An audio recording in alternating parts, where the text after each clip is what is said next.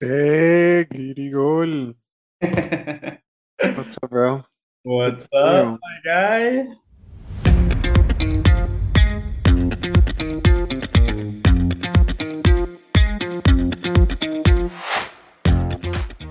Yeah, my name is Christian, and I'm a technology consultant at Accenture. One of the things I mentioned to you that I like really want to talk about is basically your story, right? Like I know you, we're like really close friends. We've been known each other forever, or not forever, but like since college. And one of the things that I've like never really asked you, but always wanted to is like, dude, how did you even get Yeah, no, here? no, it feels like forever. I feel like we grew up really close in college, so it's awesome. So I grew up in Guatemala City. I grew up playing polo because my brother played polo, and it was in the family. So when I was graduating high school, I knew I wanted to continue playing polo, but also all of my friends were leaving Guatemala to study abroad to the US. I heard a lot of actually Guatemalan people that played polo went to Texas A&M. So I applied and without even like gratefully I got accepted into engineering school. So it was kind of like the best of both worlds because I really wanted to study engineering and play polo at the same time. And funny story, I never visited College Station before going to Texas A&M. And I was in my head, I was thinking, oh, it's gonna be like a city, right? I don't know why I was thinking that. Like I'm 17 years old, leaving to college. Okay, I'm leaving to College Station. And I get there and I was like, oh wow, this is more like a town. Dude, yeah, I played 4 years in college. That's where we met. I remember the first time we met, kind of just clicked at the barn. It was like, oh, you're Mexican, I'm Guatemalan? That's awesome, dude.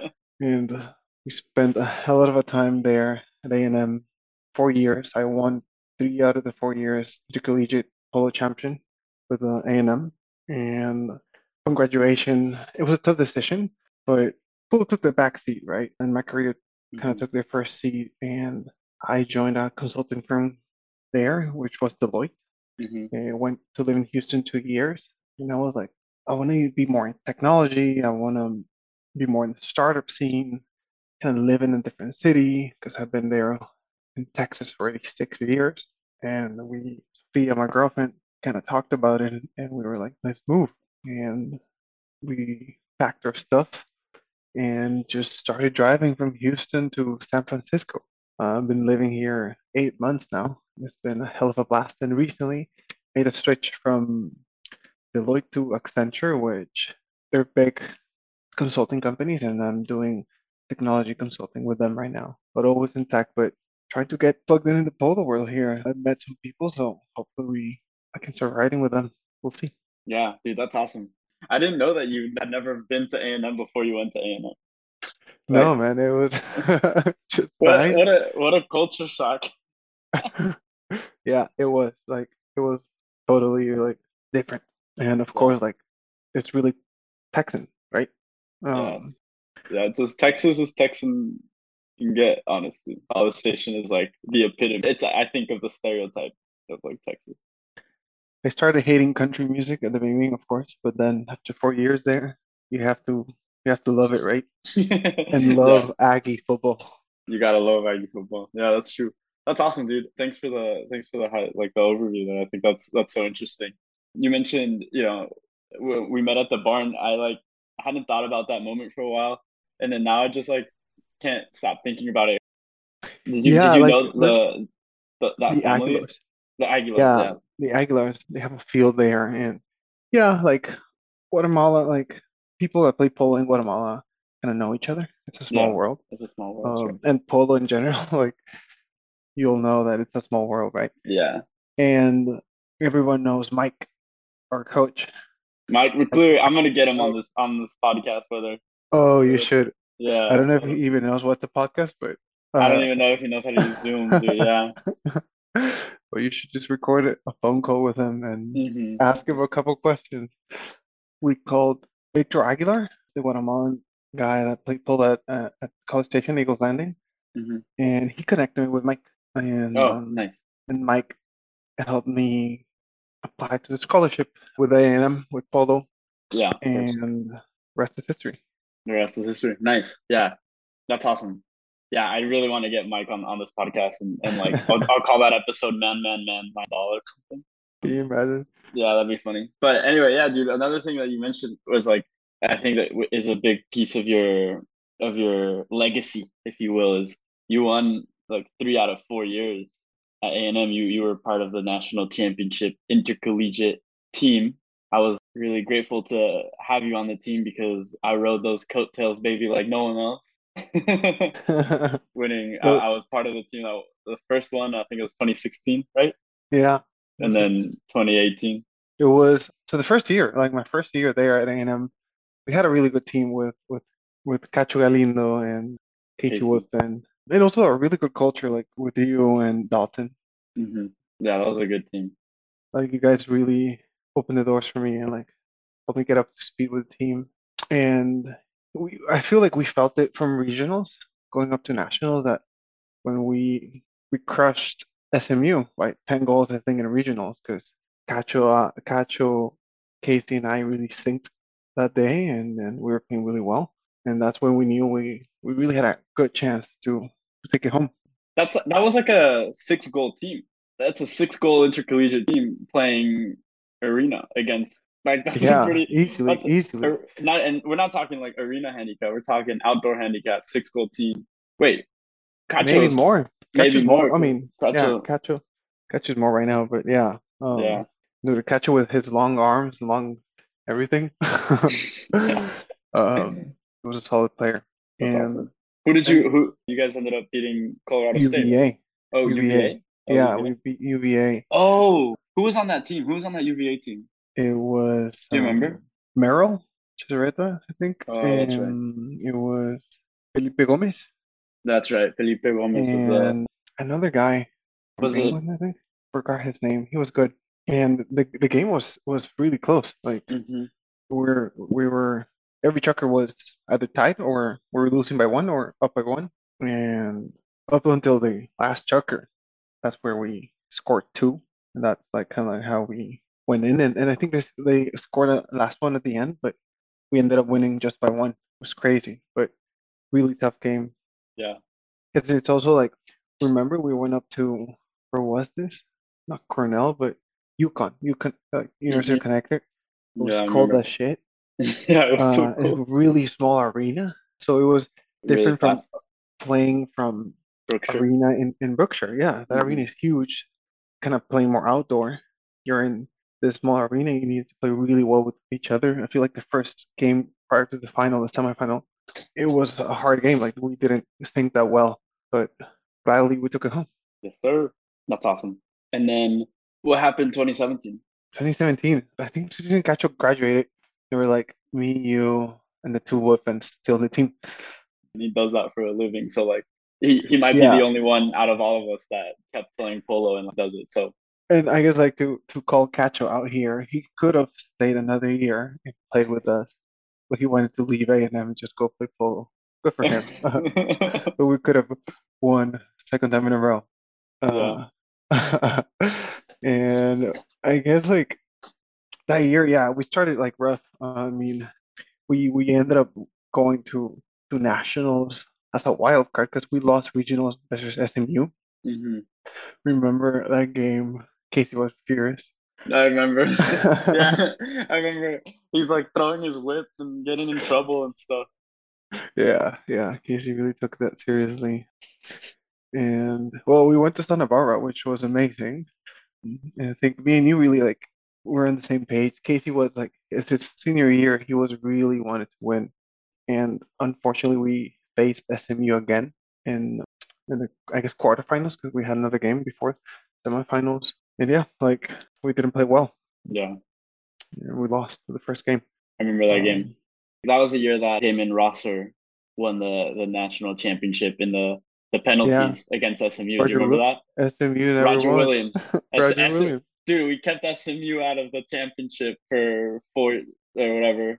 We didn't. We didn't, We kept them but out twice I your know freshman they year. But then Roger Williams beat them in penalty shootouts after like an annoying amount of penalty shootouts, which then happened again in 2018 with us with in the us final. in the final. Yeah, in the final with with Mariano and Fritz now as a new team. that was a But good team too. me and you as leading co-captains of the team. Yeah. I feel really proud for those years because kind of like a new complete team. Mariano had never played arena polo before getting to College Station. That was his first year. I feel like he adapted really well because he's really physical. So arena is kind of like his game. And then Fritz is really good up front and just scoring those, catching up those goals. And yeah, it was up like we lost all the preseason game, only up to regionals where we actually stinked. And We literally lost every single game that year. There was not yeah, one game that we won. And then in and regionals, if we wouldn't win in regionals, I think you fell. Remember? yeah, I was You going so hard. There I was know. that There was was like the hardest game I ever played. I remember that game like it was yesterday because that year was like 2018 is one of my favorite years of my life so far. I love it. But yeah, dude, that was a crazy year because we were playing. I was still kind of competing with Fritz on the third man role up until regionals. And so I was going hard, like balls to the wall. I was playing the first two checkers and I fell the second checker while we were up. We were beating SMU by 4 goals when I fell and I broke my thumb. I know, and I know. I remember we were riding our Natasha. Natasha. Yeah, yeah, yeah. Yeah, Butterball, as Casey called it. butterball. Yeah, I was going so fast towards the wall. She turned left, I turned right. I fell. I Dude, remember I fell from Natasha as well. My first year. everybody. It was kind of going back in 2016 that we went, where was it? Up to Midland, Texas with Mike. Same thing, dude. I was going hard trying to score a goal with Natasha, and she's quick and everything. Once you get She's great. Yeah. to the wall, like she gets really scared and like, leaves you hanging. Yeah, she Um, does not care what whether that's you not stay good, on or bro. not. Butterball. Yeah, dude, that was crazy. I fell pretty hard. And How's your uh finger? finger I like it's like still it's never been the same. No? Oh I shit. like still feel it, yeah. That's okay. I feel like it was a blessing in disguise. I think like what that me falling was like a thing that needed to happen. Not necessarily because of like I feel like it made it very clear what our roles were Yeah. and it made us sync a lot quicker following and going into nationals, right? Because Fritz and I weren't competing anymore. I was like not gonna play. So I was able to like really get into that support role and just make sure that you guys were able to like shine and win, you know, because that was the most important part at that point. Even if I felt very much like even if I didn't play in the national in like nationals, that I was so much a part of that team that didn't matter to me. I was like, dude, it doesn't just nationals is just like a little piece of the entire year because that year was the year that we went to Chili's in August and Yeah. we took a selfie with Connor, with Mariano, Fritz, you and I. We took the team out to dinner and we said like we're gonna win the national championship that year, and we started visualizing and talking about it. And then in national, like we did all the work leading up to nationals. So like nationals just felt like, oh man, I missed the pyramid, but I didn't miss the journey, you know? And so that was to me very special. Like Yeah, no, and the journey was really special to me. I agree, man. Like in and looking back at it, I feel like your role and like the culture and like that energy that we put into the team made a huge difference. Yeah, I Because think so too. Mariana and Fritz, it was their first year, so we like you did a really a good job there. And I feel like coaching Fritz a lot because it's physical and like when you're losing, you get negative. So that's awesome. And like it's good memories. It brings a Yeah. chill. Yeah, that was awesome. Me too. Brings a chill. But I And guess to then close it up, that we was beat SMU in the finals. Like and then we ended up beating SMU in the finals. Yeah. Matter of fact, dude, I played my role so hard that Tom Goodspeed was trying to fight me at the end of the fucking thing. who's calling you a foul outside of it? Yeah, I went to go shake his hand after we won, and he was like, "You're a little shit, you know that." I was like, "Maybe I might be a little shit, but I Maybe got a I'm natty national champ, champ, baby." baby. Totally. Yeah, that's crazy. And then I think what made it even more special that year too was that the girls won. after losing 2 years in a row, like Marissa and Kendall, right? Marissa and really wanted it. Marissa really wanted it that year. I just talked to her about it too. And so that was the first year in like 30 that the same school swept the national championship. And it was like a really important, I don't know, if not important maybe, but like it's like a little history Yeah, I feel in like we can intercollegiate. bring the team together back and have a whole conversation to see what they remember. Dude, But it that was would actually history. I be mean, at the end super of fun. it's history because like that's the first year in a long time that both one school brings it together. Yeah. Yeah. And I remember as soon as we went into penalties and we kept missing. I was like telling Coach Mike, I was like, "Yo, Mike, if they miss the next one, just put me in. I just need to score one penalty shootout, and I will make it. Like I promise you, I'll make it. If you just put me in." And that's the time. That was the round. Mariana was like, "Fuck it," and just hit it, and it bounced right off the wall, like perfect goal. And then you scored, and then Fritz scored, and it was over. And I was like, "Fuck yeah!" I did not want to get up. yeah, no, that was crazy. Like 6 rounds. We got lucky a little bit. Yeah, for sure. For sure. Luck played a big part. But I am so happy that we won. And that was like a really important that was a really Yeah, important year. We took the I remember taking the trophy back to the airport. It had its own seat in the airplane. I felt like a that's the first time I've ever felt famous, you know? After winning the national championship in Santa Barbara, we all went you, out. Everybody was like, dude, that was sick. That was sick. yeah. I don't know if we did this at the airport, but like we should have done. You saw. I don't know if you've seen those videos in Instagram when they hide their trophy and they go through security and it beeps. What happened? So like soccer players do that. We should Yeah, have done that now thinking back at it. that's so funny. That's awesome. Yeah, that brings nothing but joy in my memory. Like I think that was one of the best semesters in my life, honestly. And then yeah, just all about that was awesome. And then I'm trying to think.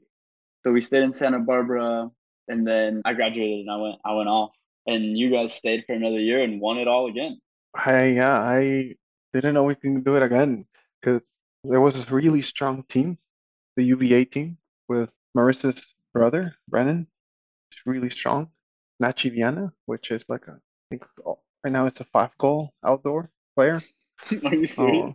back in the day he was 4 or something, but yeah, no, Nachi's really, really good.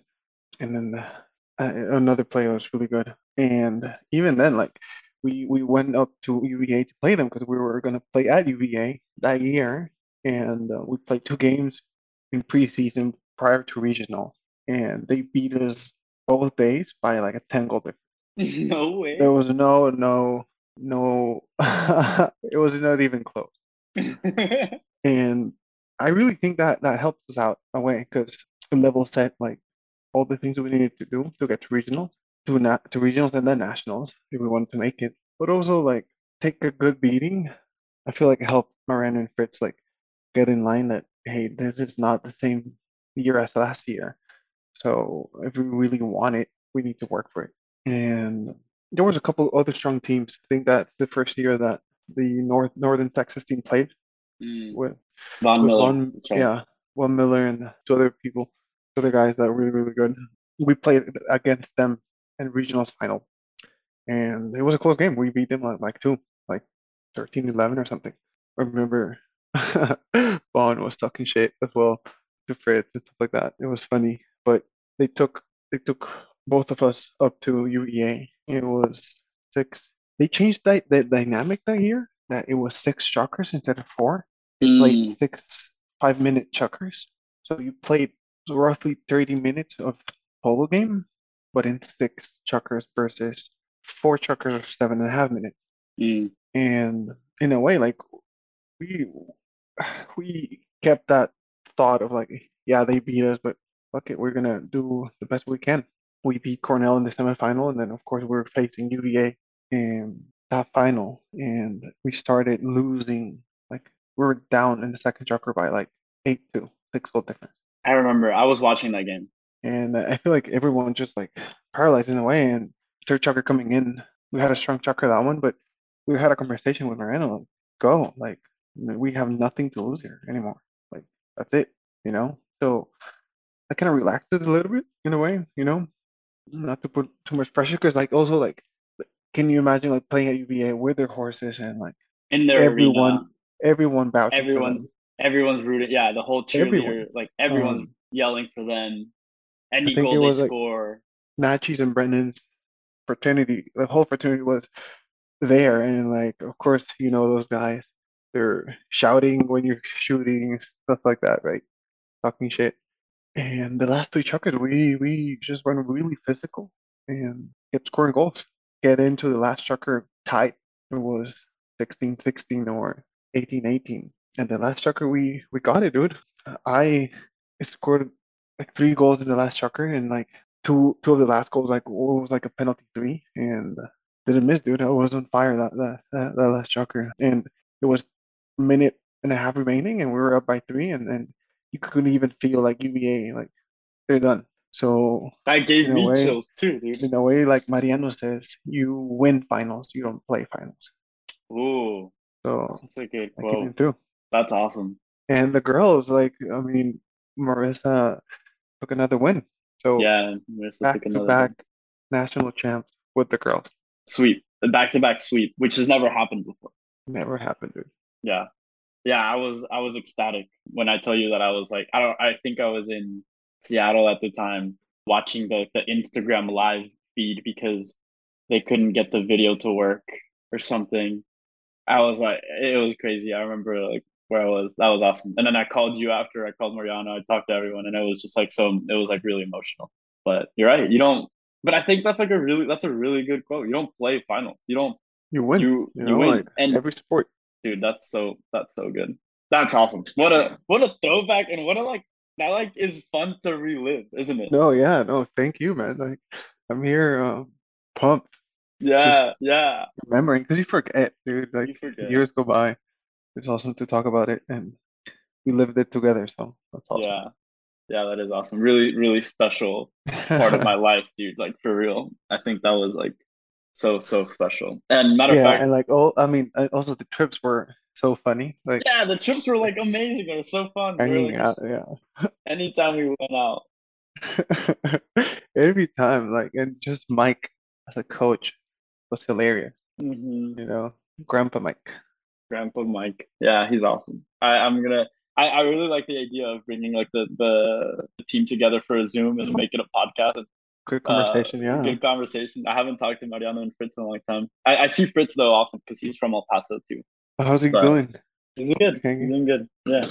But anyway, dude, that's awesome. Thanks for taking us through that. Really, really great memories. Kind of shifting gears a little bit. I want to talk a little bit about like how you got into tech consulting and what that means, and then why you picked Accenture over Deloitte. But we can start with tech consulting. Like what is tech consulting and Right. That's funny. No, I mean, like a lot of people think, like, what does really tech consulting mean? I just had that conversation with this guy here in San Francisco asked me the same question, and it was like, will you help companies pick their computers or what? The thing. But in all seriousness, really, like the work that we do is help more like a CTO or a CIO of a company really help him through his problem, through like a strategy, let's say, build their IT roadmap in terms of what technologies should target for the business, how they should operate within the business itself. And if they want to implement any system, that's where consultants come in who help them with like the initial strategy phase. And then of course, we go into the implementation and even operation. So it could be like a supply chain software, a marketing software, you name it. Hmm. So like a Um, big complicated software that the business doesn't know necessarily how to do and you've done it before or maybe yeah, not like you. typically that's like the value add that we bring. Not only we have like subject matter experts within the firm, like the firm that I work for or the firms that I've worked for are like Hmm. really big in terms of, I think Accenture has like 500,000 employees globally. It's Yeah. massive. Yeah. So you can imagine like there's people that really know like technically this each system. Let's say SAP, it's a big system that companies have. Hmm. So we help them like implement and adapt the system for their processes and tools. Nice. What's your favorite part about it? What I've been focusing is more on like technology strategy, more on the initial phase of helping these stakeholders, like a chief technology officer or a chief information officer, really help them build up their organization and decide like what should they pursue versus what not to pursue. Should they invest in data and AI, or should they invest in cybersecurity? Should they invest in the cloud? Where should they invest in? What people they should bring in strategically? How they should be serving the other function of the business? So questions like that, you help them brainstorm and prioritize, and then of course they go on and like purchase the software by themselves and Yeah. implement it, or usually we can also help them implement the strategy.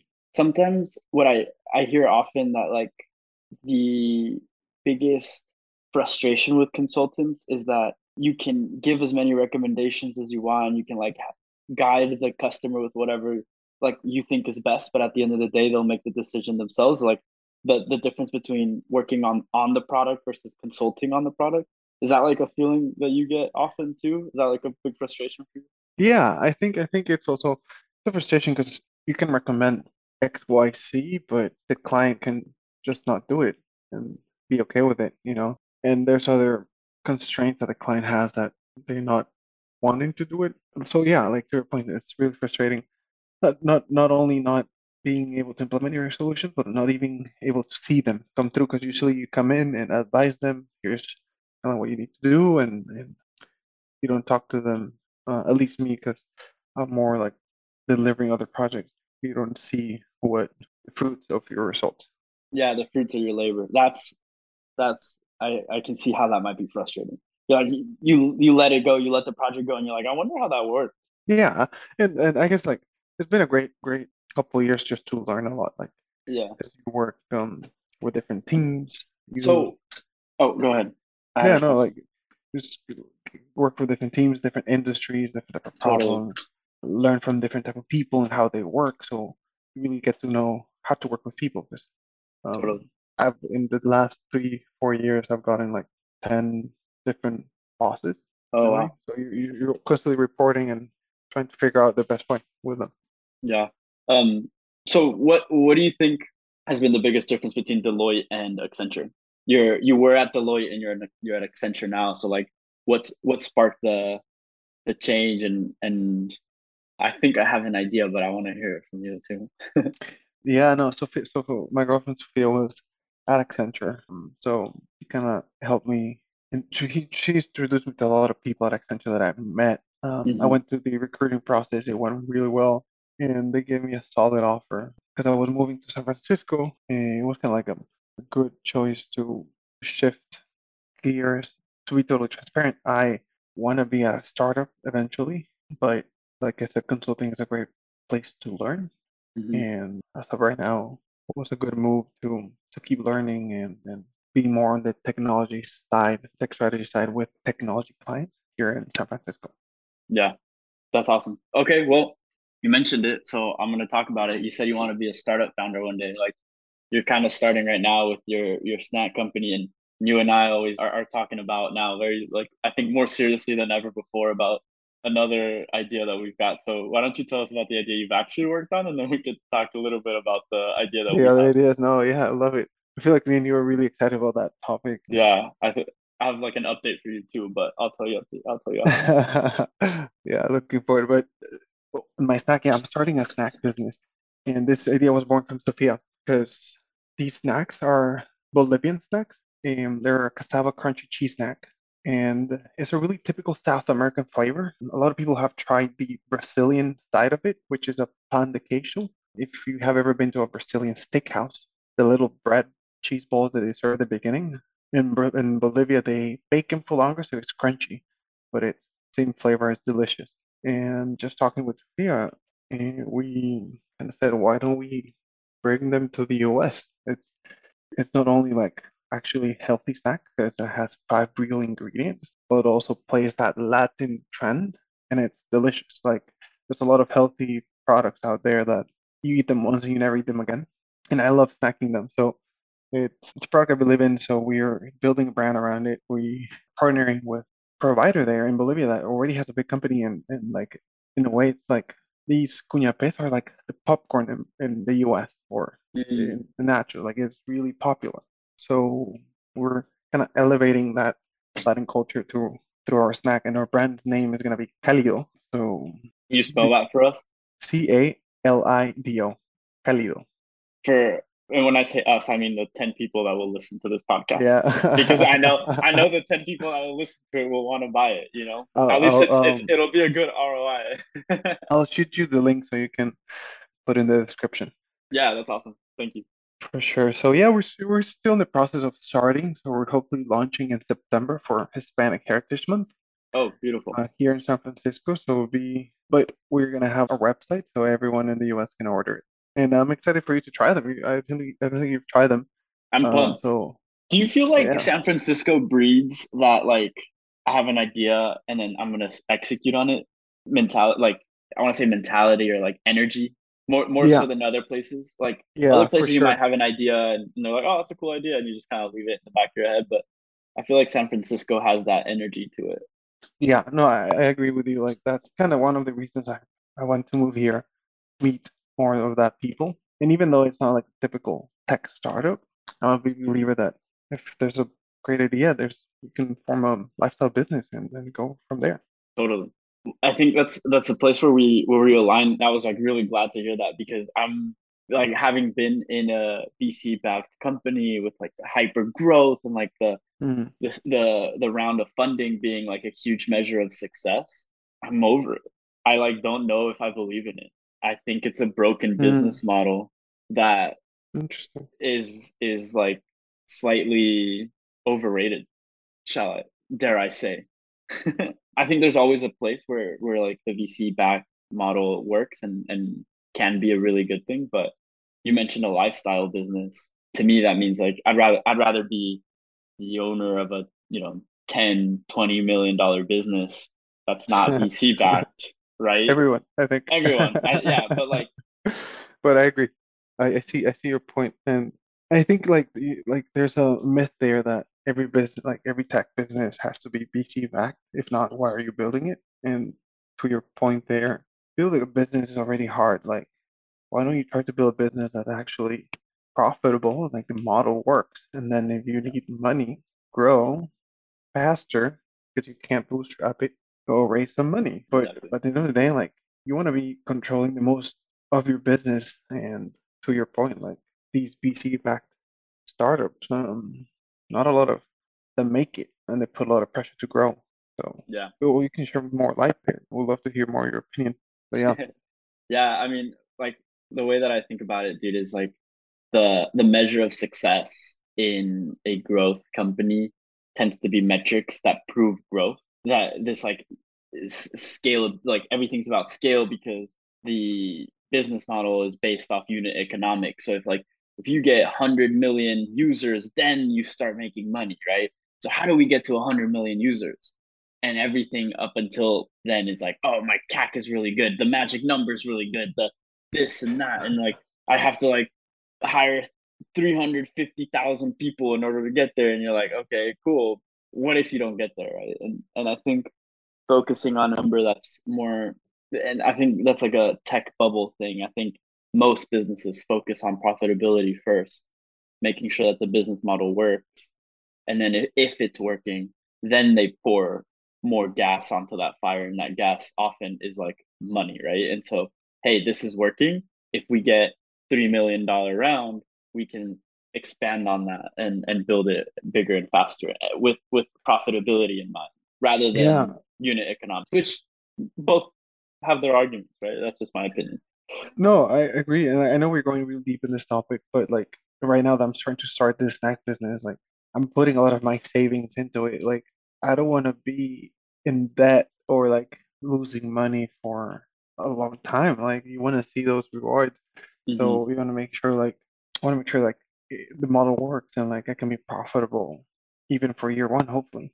Yeah, yeah, no, totally. And I mean, you mentioned it, right? I think there isn't a right answer. I think there's a right answer for you, right? I think there's like the answer that the question that you ask yourself has a different answer than the question I ask myself. And ultimately, raising a round, whether like it's a bootstrap round or a seed round, 500,000, a million, whatever it may be, in order to get past hemorrhaging your savings, I think is really important too. Like I think there's a case to be made there, and there's a case to be made on the other hand. But if you can raise $1 million, sell off whatever equity you need to sell off, and then from there you're profitable and you can like sustain yourself. Totally different than the other way, right? Like where I need $1 million now, and then I'll need five in a year, and then I'll need 10 in year three, and then I'll need 30 in year four. Yeah. It was like a downward, like a never-ending loop. Because Mm-hmm. I don't know if By the you've end, seen the documentary, not documentary slash the new season from We Work, the We Crashed. oh, I haven't seen it. No. So this, forget his name, but the founder, he kept saying to his co-founder, we spent to grow, Miguel. So funny how he said it, how they make it seem. But he kept raising money, saying like we need to keep spending to grow. But they show it to a point like in the 2 3 months the business is done if they don't have money, you know? Yeah, which is Um, crazy. That's crazy to me. But I do feel like there's a world like there's a world where you raise a round, you get yourself into the black, so to speak, and then you just like grow from there at a sustainable rate. You're not, not maybe it's not 400% year over year, maybe it's 100% year over year, maybe it's 50% year over year. I think personally that's better I mean that's than amazing, like getting yeah. 50% year over year. Yeah, Yeah. exactly. So, but in any VC backed company, if you say you grew 50% year over year, you're Yeah, because they're looking for those unicorns. And I get the model. Like they're also running a business, right? Like you're betting hard and they're pressuring you. yeah. No, yeah, But yeah. totally. Dude, that's awesome. Thank you so much. I'm really excited to try Calido, the crunchy cheese snack company you and Sophia are building. Yeah, and the I Calio is warm in English. So we wanted to build a brand on, but it felt a little bit Latin as well. I'll show you then like our initial branding and hopefully like this is our first of many products that we can elevate that culture and like those bakers in Latin America that been doing products for centuries. Mhm. Just people in the US don't know them. Yeah, and I think that's actually really awesome of the two of you. One of the things that I know that you value is that social impact, particularly in this case, it might be Bolivia, but I know like there's Latin America as a whole is considered as an emerging market, so to speak, and like bringing those bakers and those folks out of Yeah. like desperate poverty and into a life that they can sustain is amazing and has a huge social impact on them and their lives. And I think that's so sick and really important in this day and age. Yeah, yeah, I think like that's where we're heading as a generation, and then you just take into account, right? Yeah, totally. We're working on an idea. This is what I wrote. Let's see what you think. To start the largest subscription-based equestrian telemedicine healthcare startup, making horse care accessible and affordable for everyone. I love it. Good. I feel like there's such a need. We know a lot of like remember I think it was Ali that's like studying for Yeah. vet, and like some of the club members at A&M they were going into the vet school. So we know a lot of people already, and I feel like all the listeners might agree that having a horse is time consuming and expensive. So if you can help them out in some way, why not? Mm-hmm. I feel like the people you bring into the podcast can help you refine the idea and even validate it a little bit, you know, Totally. think about things we haven't thought and like learn from their experience. Yeah, I Um, mean, that's the hope, right? Okay, so I have a few rapid fire questions that I want to ask you. And then we can call it a day. Who's your favorite horse you've ever ridden? a horse we my dad made was Dinamita. It Hmm. was a Mexican horse that we brought when she was 3 years old, and we broke her and played her. Dinamita is your favorite horse? Yeah, What kind of horse is she? Is she just like a little thoroughbred? yeah, That's awesome. Dinamita. dynamite. Do you have a favorite polo player? I think the OG of Polo, Adolfo Cambiaso. Nice. What's your favorite thing about him? He's just a legend, man. Like I think I mean, to be playing at that level for so many years, it's hard. And like, there's so many young players that are trying to get to that level, and of course, he has the organization to do it, but he's just phenomenal. Knowing what you know now, what's one piece of advice you would give your younger self? Oh, good question. Risk more. Is there a situation that comes to mind? Do whatever you want to do. I mean, I think it depends on each individual, but take more risks and Yeah, don't be afraid of jumping in. totally. Love that answer. And then the last question is, what's your favorite place you've ever played? Ooh, Santa Barbara. I feel like Mm, having the beach there, the Polo, and like just Cali is amazing, you know. yeah. Love it. Christian Aycinena, my guy. Thank you so much, bro. I know like we've been trying to coordinate this call for a while, so really appreciate you making the time and No, thank you for having me, Giddy, and it was great to be here. Horse for people. thanks, bro. Dude, so